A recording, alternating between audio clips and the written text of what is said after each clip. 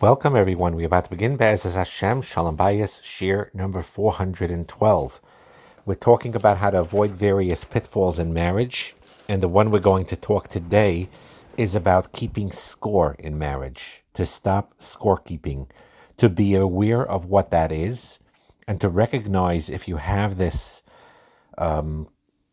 aspect in yourself, and to stop this mode of thinking, and to stop this mode of behaving, and to change it and to change that pattern. It is natural for people to do this because of their competitive nature. It's something that sometimes in healthy sports or competition, it is sometimes a healthy thing to be competitive and to think along those lines of keeping score of I'm better in this and so on and so forth. But in a marriage, it's usually, most of the time, not a healthy practice to keep score, because what happens is, in this score keeping that we're talking about now, is that you're keeping in your mind and in your heart an invisible scorecard in your head, and you're always winning, and it's your spouse, your wife or husband, they're always losing. And you keep keeping track of the negatives that your spouse has done, not the positives. And it's brought up time and time again, often in the conversations that you have with your spouse as ammunition against them, either to attack them for something or to justify your own behaviors. Because you're doing that, that's why I'm justified in doing that.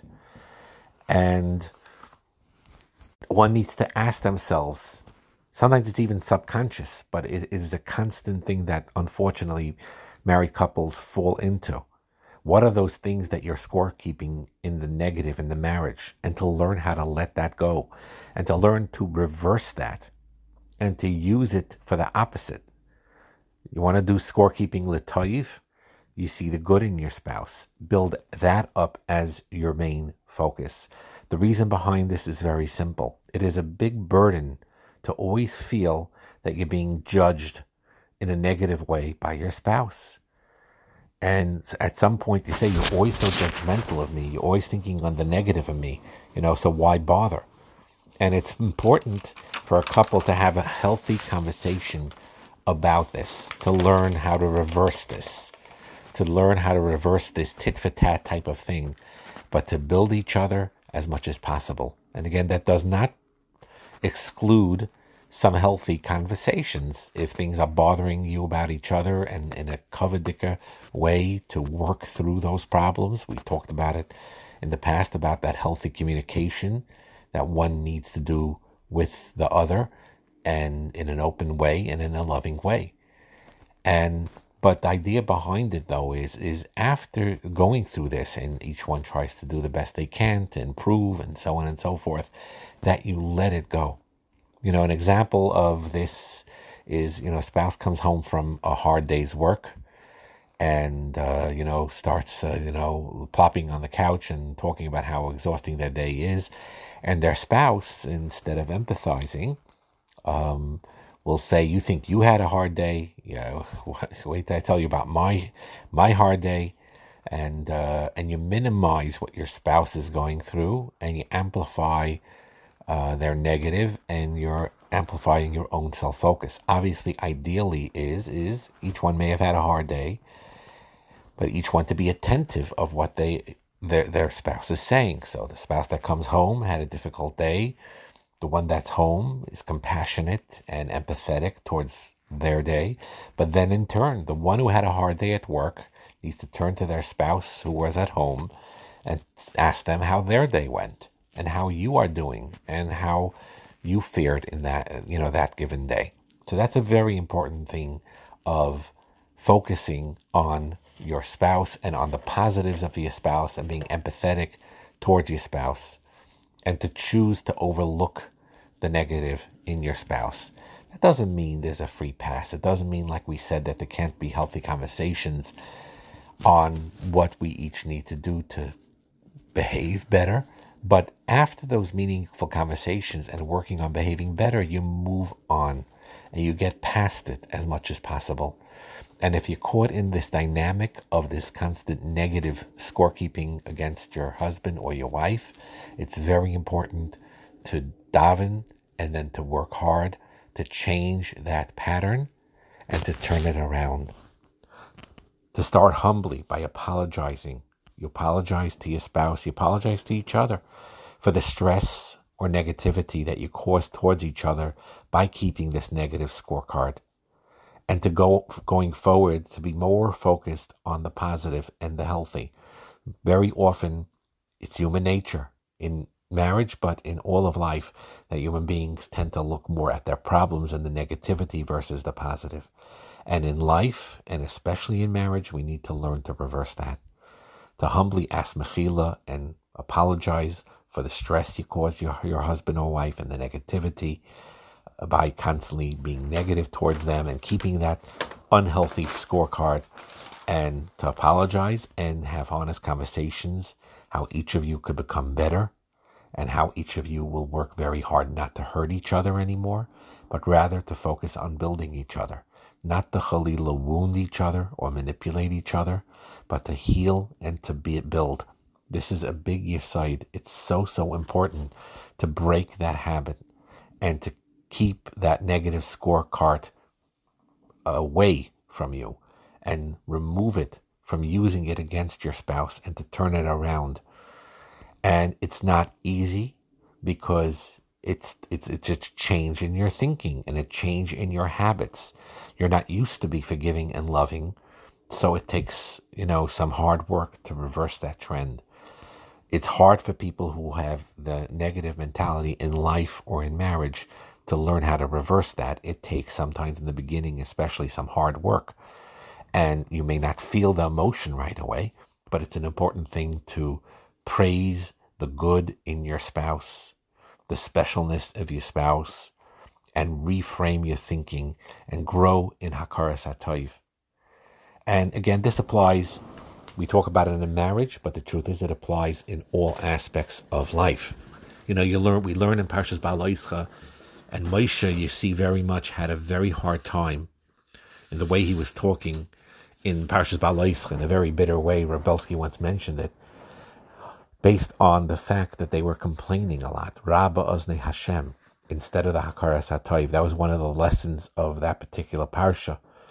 The preciousness of the Achilas Mon, that purified the body and the soul, and the way in Sefer Devarim it says, Ze'arbam Shana Hashem Lakechi Imach, those 40 years Hashem was with you, like Chasarta Dava, you didn't miss anything, you didn't lose anything, you had everything.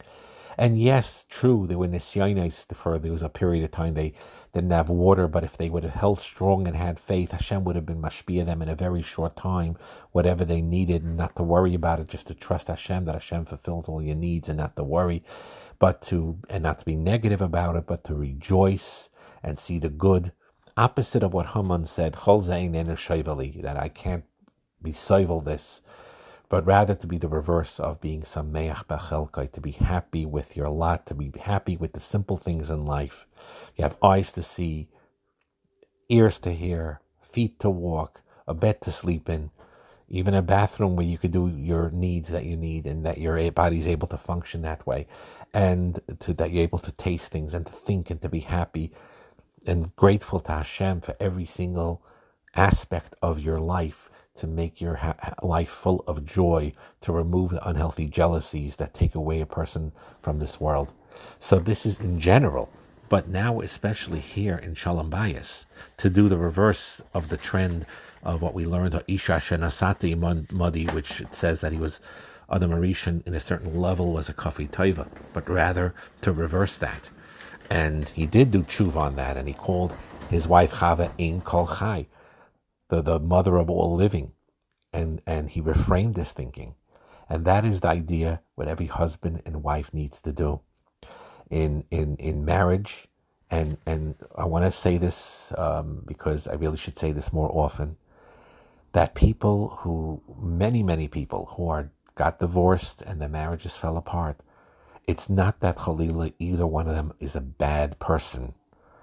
Sometimes that could happen where someone is really, really bad and harsh and just like destructive, and they need help with that to reverse that trend.